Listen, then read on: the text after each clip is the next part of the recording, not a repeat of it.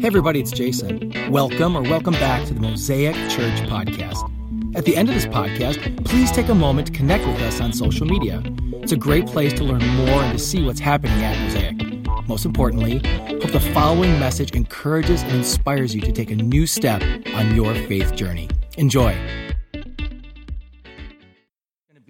Like, there weren't sugar plums and like gingerbread men and all those stories of yore bouncing in my head. I had one thing bouncing through my little mind: Star Wars. All I wanted for Christmas was Star Wars. And this was, if you didn't know the time of this era, let me explain to you why this is one of the greatest generations of all time in kiddom. The 80s arguably had the greatest toys of all time. And they linked this crazy new thing of, let's make a movie and have all these toys accompany it and cartoons. And so we had some of the coolest toys of our time because we didn't have technology. We actually played with friends. So I could not wait for Christmas. And I had no Star Wars toys. I had nothing at that time. And I grew up poor. We didn't have a lot of money back in my day. And I didn't know how much Star Wars cost. And I look back now, Star Wars stuff cost a lot of money. And especially the ships. Now, the ships, if you're into the Star Wars land, there's so many different things, and they marketed so many. And I wanted a ship, and I wanted some guys to fly that ship. And I would just dream and dream and dream about it. So if you are a kid right now dreaming about Christmas, what it's going to be like, what's going to happen, I totally understand. And if you're a teenager and you're too cool to admit how excited you are, I totally understand. But let's just face it, there's something exciting about Christmas. And in my little 5-year-old mind, this Christmas day was going to be the greatest day of my life. And so in my dreams, I was saving Princess Leia. I had a crush at the age of 5. And in my dreams, I flew ships, and I had lightsabers, and bad guys feared me. And if I could just get these toys, I had the opportunity to make it all happen every single day of my life, reenact all these stories and play.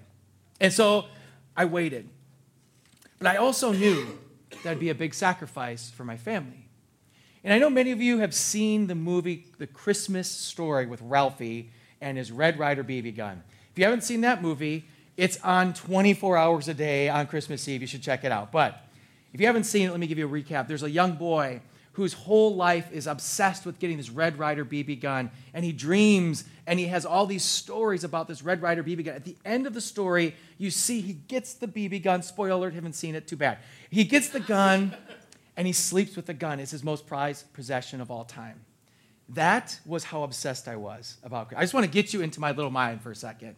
So the day came. I don't remember sleeping at all. And that sleeplessness, like, you just wrestle back and forth, and like you sleep 5 minutes, like, is it Christmas? Is it Christmas? Is it Christmas, right? And then you get up at like way too early, and you're like, Mom, Dad, it's Christmas. They're like, go to bed, it's too early. And so I remember opening the gifts and just ripping one after another. Now, in my family, socks was a gift. Underwear was a gift.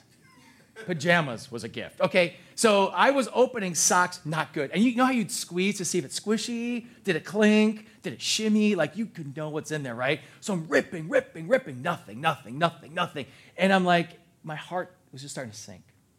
Because all I wanted for Christmas was Star Wars. And at the end of this, there was a box that I wasn't allowed to touch that I was able to open.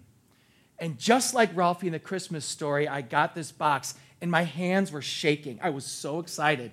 I don't know if you've ever had that kind of excitement about anything in your life before, but I still, I was 5 years old. And I can remember the anticipation of ripping the paper open, and there it was, an X-Wing fighter, 1981. That was not my box, but that's exactly what it looked like. And I ripped open the box. Had I known it'd be worth like $10,000 now, I would have saved the box. But I didn't. I ripped that thing open. I pulled it out. And my mom and dad were like, Jason, slow down. There's lots of pieces. There's stickers. I'm like, I don't care. And I rip this thing open. I get this thing out. And I am Luke Skywalker. And I'm just flying all around. Like, the anticipation of all this moment came. And I really had to go to the bathroom.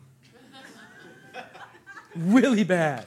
So I'm like, I got to go to the bathroom. And I did not want to put my toy down. And my mom's like, you're not taking that to the bathroom. So I'm like, okay. And I put it down. And I get this warning, Jason, don't just put your X-Wing. There's paper everywhere. I'm like, I'm fine. I put it down. I go in to use the restroom. I come back looking for it. And then crack. Pull my foot back to see my X-Wing fighter cracked on the ground. Exactly.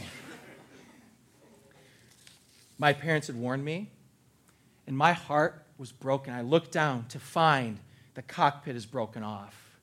The side panel is cracked off, and I just wept.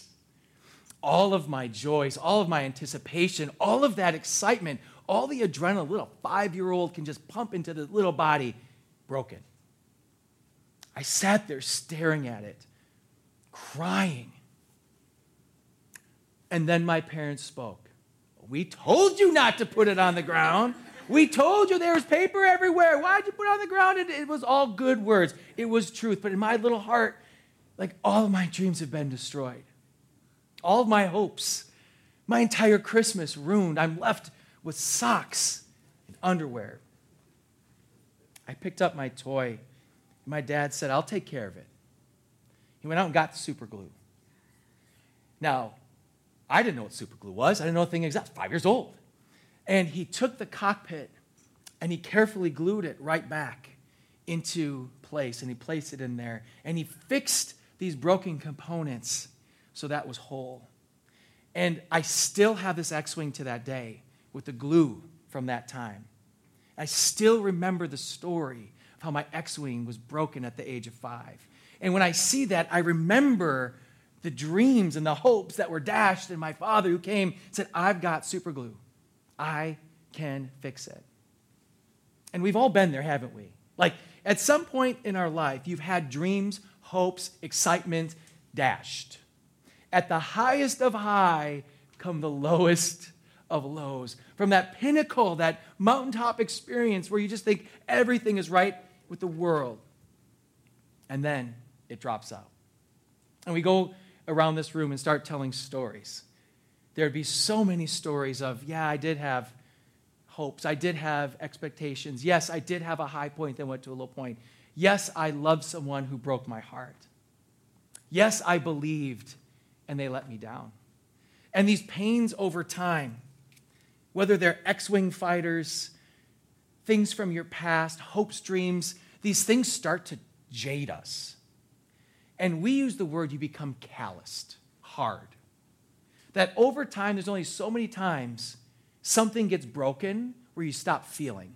It's not important to you anymore. These times can be seen in the classic story with Ebenezer Scrooge. Ebenezer Scrooge, A Christmas Carol. You've heard it, you've seen it. A heartless man who doesn't care about anything about the people around him. He doesn't care.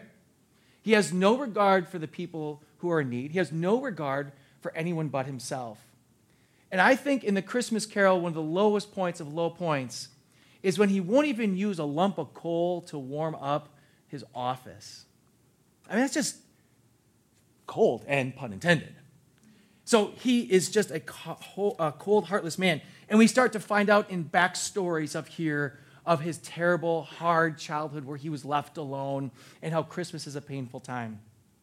Then we think of the story, The Grinch. In the movie version of The Grinch, we see a backstory of the Grinch, and it's kind of funny to see this story of him growing up, and he's in this classroom, and he thinks it's a really good idea to shave for the girl that he likes, and he shaves, and he cuts up his face, and everybody's making fun of him, and he screams at the end of it, I hate Christmas, and becomes jaded. And then he goes on to this tirade of making everybody's life miserable. No one will be happy if he's not happy. Happens to us. And maybe not to the extreme of the Grinch or to the extreme of Ebenezer, but if you're honest with yourself, there are things that have been broken in you that you've become jaded to. Cold. Something that says, I'm not going to be hurt again by somebody else. And today we're going to explore something maybe totally different than you thought of. Like you're like, this is the worst pre-Christmas message ever given. But I want to explore something at Christmas. Because in a few days, we're going to celebrate the coming of Jesus into the world. And rightfully so, we're going to celebrate. But have you ever thought about this? That when he came, how many implications were on the line? How many things that Jesus did as a babe born in a manger? That when he came, he gave us right standing with God. He died in our place. He gave us a hope. He gave us a purpose. He gave us all these new way of living. He offers a life that if we want to actually have this life, we can put down our old way to pick up a new way, it tells us. But have you ever thought that at Christmas time, this baby in the manger is coming to give you healing from pain? Because Christmas time brings pain. Maybe not for you. Maybe you're celebrating this season, but the person next to you might not be. That in this Christmas season, we all have all of these different feelings and thoughts. We think of Christmases past, of great celebrations, and then we think of broken X-Wings. We think of times that weren't so great. Do you think of people lost? Do you think of people hurting you? And all of these things can start to callous us. I know because I've become one of those people over the years.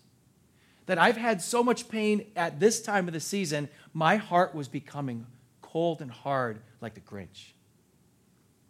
I'm glad to say that my heart grew 5 times that day.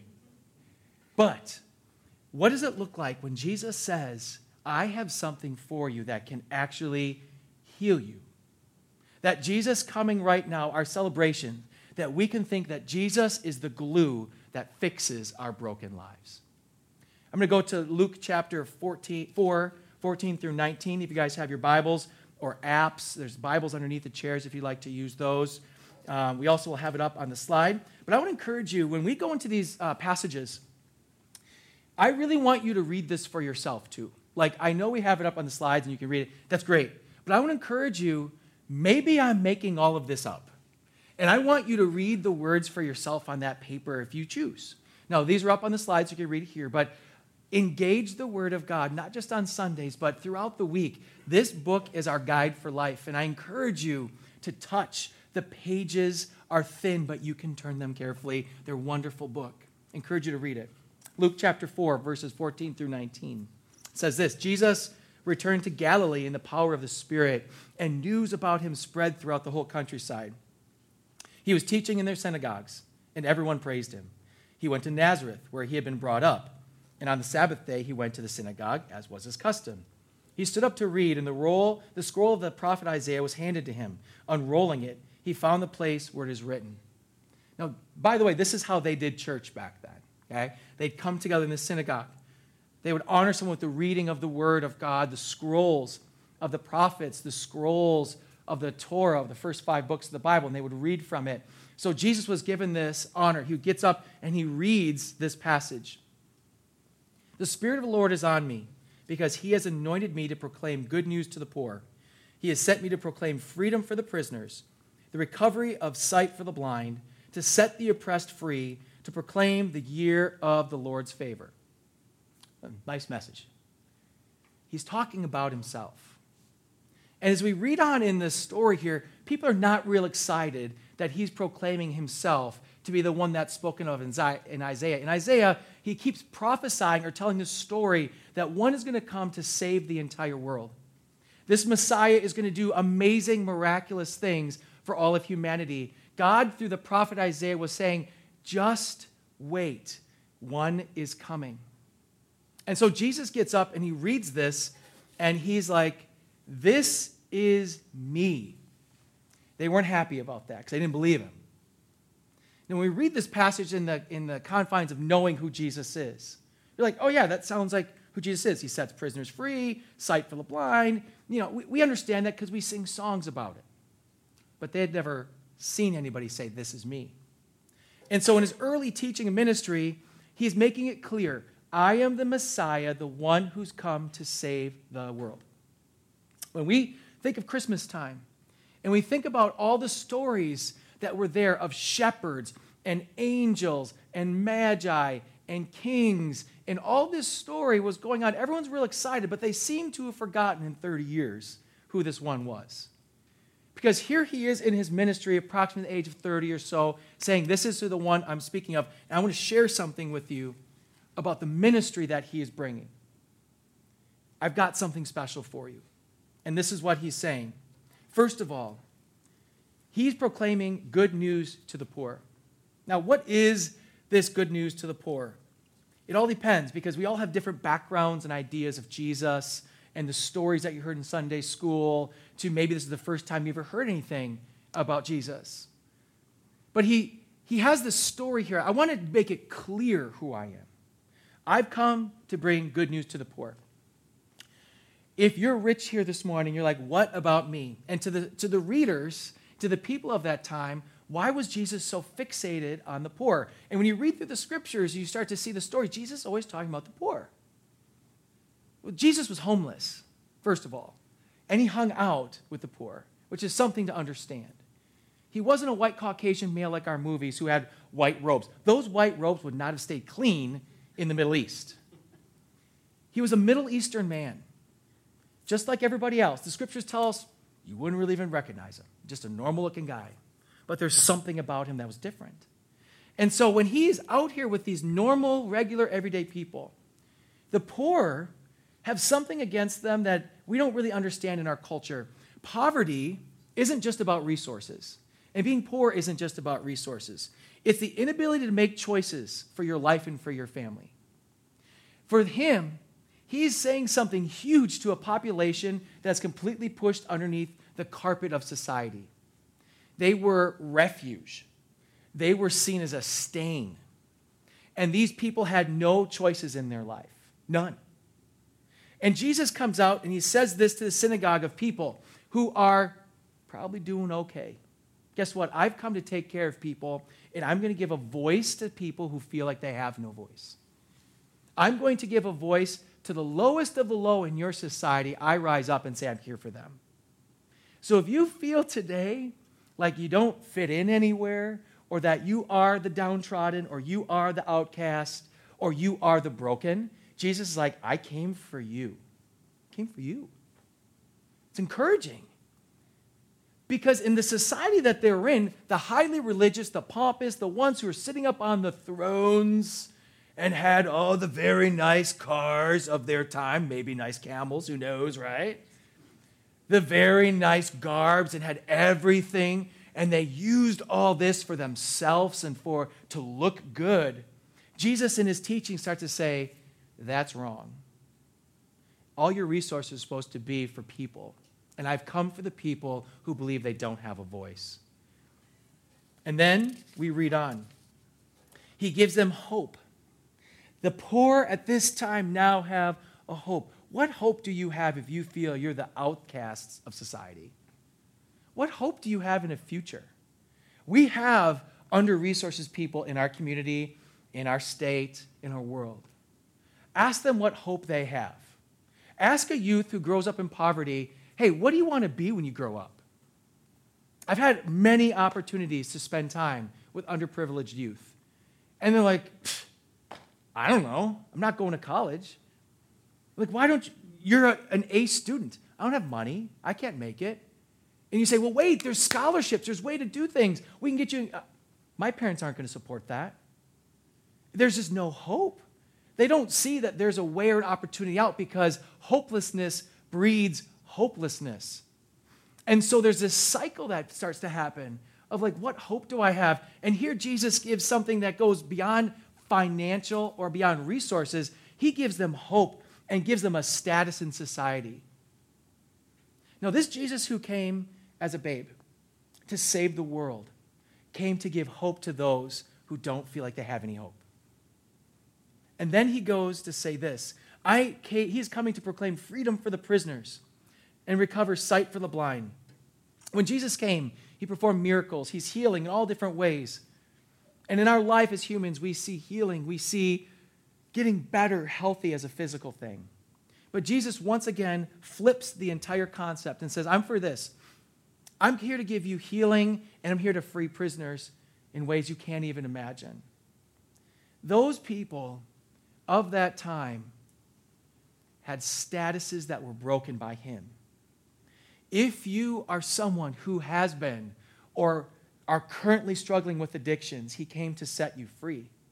If you're someone who has locked into pain of your past, something that you can't get past, someone broke you, hurt you in a way that you feel that can never be healed, he has come to set you free.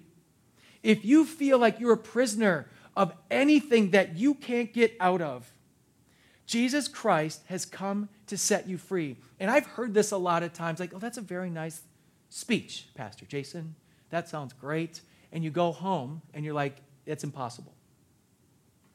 I know, because I've heard the speech and I went home and I thought, that's impossible. You don't understand what I'm going through. You don't understand what it's like to be in my family or my situation. You don't understand to have the kids that I've got. You don't understand to come from the past I came from. And I don't. I can't say that I understand your story. But what I'm telling you is that this Son of God that we're about to explore and celebrate in a couple of days came and said, I've come to set you free. And the way that you are set free, and this is the hardest thing, and this is why we walk away from sermons like this, we're like, I'm really motivated, but I don't get it, is because it costs you everything. To be set free, as Jesus is talking about as a prisoner, you have to be willing to take the chains off and walk away from it.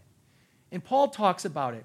We have to be able to set down our old life to pick up a new one. You have to set down your old ambitions to pick up Jesus's. You have to set down your own hopes to pick up Christ's. It's a completely different world. And when we try to play both worlds at the same time, I want to be a little bit selfish, a little bit self-seeking, but kind of generous. I want to play with an addiction, but I really want to be free of it. Jesus, why don't you free me?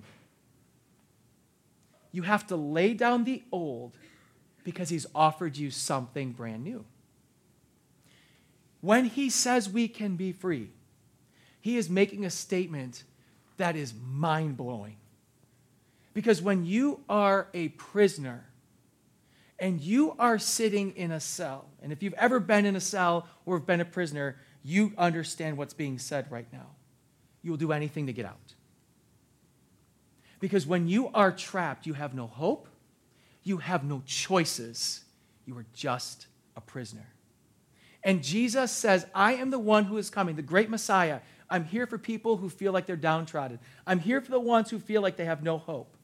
And I'm going to give you healing that is going to make you see. Now, the blind to being able to see. Jesus literally did it, which I think is pretty cool. If you read his stories in the scriptures, he heals blind people. And one message, if you haven't heard it before, he spits in the ground, scoops it up, and puts mud on the eyes the person can see. I don't suggest trying that. Only Jesus can do that, and otherwise you probably get sued. This is Jesus.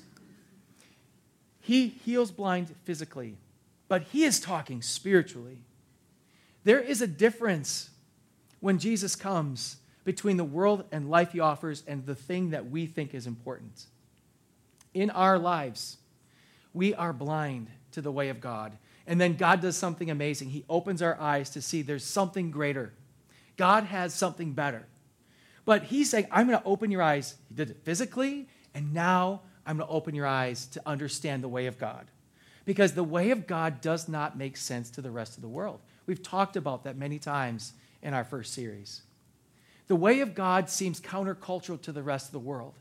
The way of God says, I forgive when I should hate. The way of God says, I'm generous when I don't have much. The way of God says, I love to those who don't love me, and they're my enemy. The way of God flips all of our life upside down, and it doesn't make sense. And the only way that we can understand and engage this type of living is if we open our eyes. But we can't do it ourselves. Jesus said, I've opened the eyes of the blind so that they can see. The poor, the downtrodden, the voiceless will have a purpose and a voice. Those who are prisoners, you can release your shackles, and you are now free. This small message brings more hope in 4 sentences than I could even dream of. But then he goes on to something that is completely foreign to me. And I had to research this because it goes on in the passage here to talk about the year of the Lord's favor. The year of the Lord's favor is this idea that there's a year of Jubilee in the Jewish culture, the year of Jubilee. The year of Jubilee, we learn about it in Leviticus 25, verses 12 through 18, which will be up here on the screens.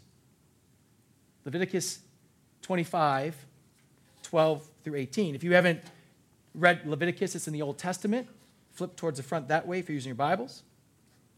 Genesis, Exodus, Leviticus, the Numbers. 25, 12 to 18. This is the year of Jubilee. Count off 7 Sabbath years. 7 times 7 years. So that'd be 49. So that on the 7th Sabbath years amount to a period of 49 years. Then have the trumpets sounded everywhere on the 10th day of the 7th month. On the day of atonement, sound the trumpet throughout your land. Consecrate the 50th year and proclaim liberty throughout the land to all its inhabitants. It shall be a jubilee to you. Each of you is to return to your family property and to your own clan. The 50th year shall be a jubilee for you. Do not sow and do not reap what grows of itself or harvest the untended vines. For it is a jubilee and is to be holy to you. Eat only what is directly taken from the fields.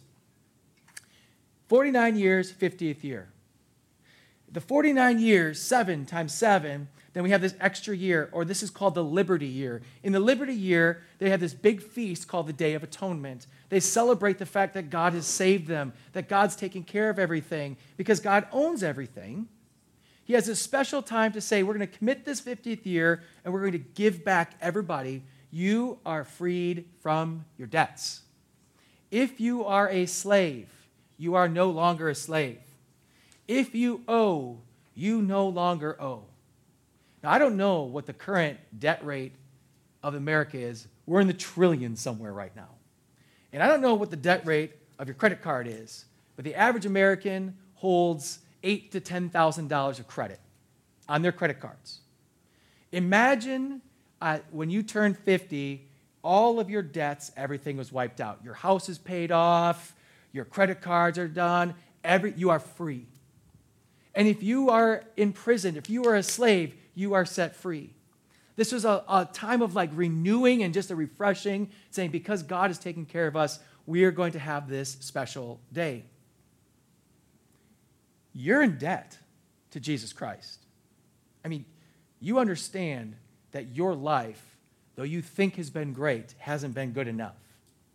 That your sin, as it is growing over the course of a year, since the age of 5, I've sinned a lot.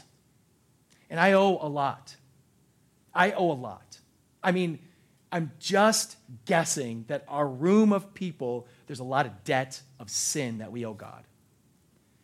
And so Jesus comes and says, I declare the year of Jubilee for all of humanity. This isn't a one-year thing. The year of the Lord is here. You are free. You're free. So Jesus gives hope. He gives voice. He lets us free from our addictions, our issues, all these things that we have, we are able to do. And then he says, from your sins, I forgive all of you. You owe me nothing. The debts are taken care of. You're no longer a slave. Be free. Free. Christmas time is about being free. Jesus came to free us. He freed us in so many ways. And the thought that our God would do this is unbelievable. What kind of love is this? That when you are indebted, you're forgiven. When you're enslaved, you're freed. When you have no voice, you're given one. Who fixed broken people? Who gives us a purpose? Who gives us a right standing with God? Who is this? This is the baby in a manger we're about to celebrate. He did this. All of it. From start to finish, he did it. And as we grow in our faith and our strength, we start to gain courage to say, you know what? I'm really tired of being broken. Christ in your life does not mean that you have opened up the links of that chain to be free. There are some still sitting here who are living here broken, hurt, and like my X-Wing fighter, pieces. Jesus is the glue to heal our broken lives. But do you want it? That's the question. When I look at what could be in our life, And the life that I sometimes choose, it makes me sad because I always sit there with my broken pieces and I whine, Jesus, why don't you fix this? And the reason why I'm whining, why don't you fix this, is I'm not willing to lay down that which broke it. And over my life, and I know some of you have been on this journey as well, and if you're new to this journey, the more we lay down our ways to pick up his way, life changes for us.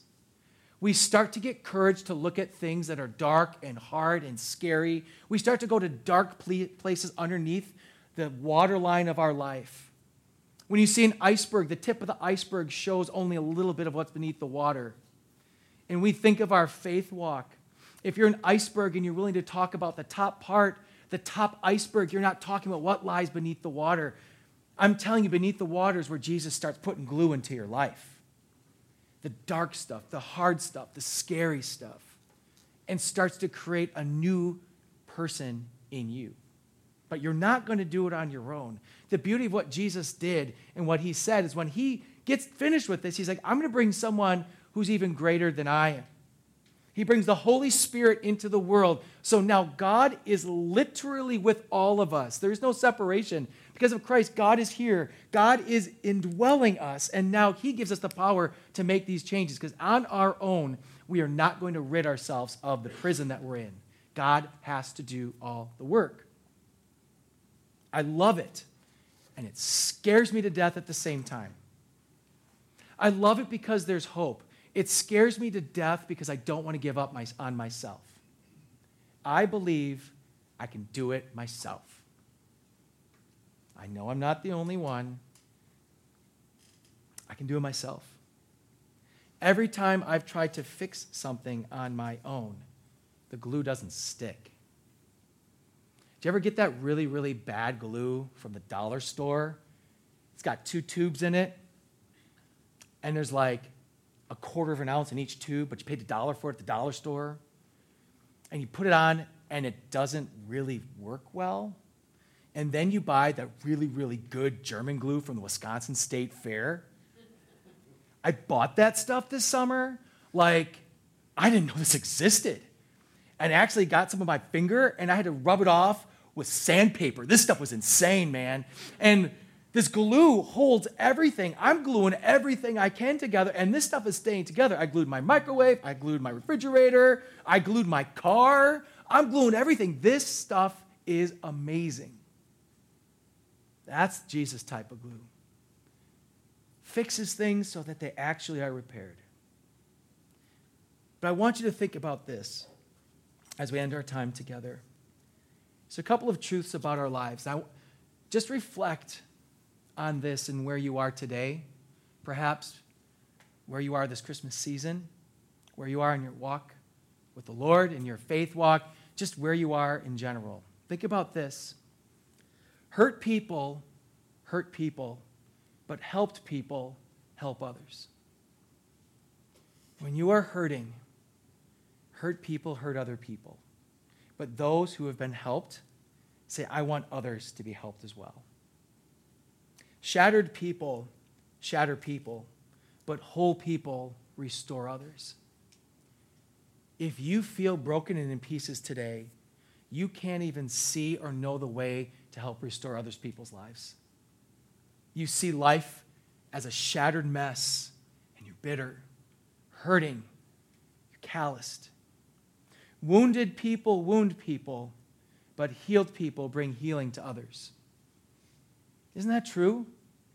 If you ever had someone speak into your life during a hard time, they'll often say, hey, I've been through what you've gone through. Let me walk with you through this. But if they haven't been healed by the situation, they make the situation worse. Those are the ones who sit there and grind into the darkness with you, encouraging you to be more wounded. Those who have been healed encourage you to be healed. Broken people, or bound people, bind others, but freed people free others.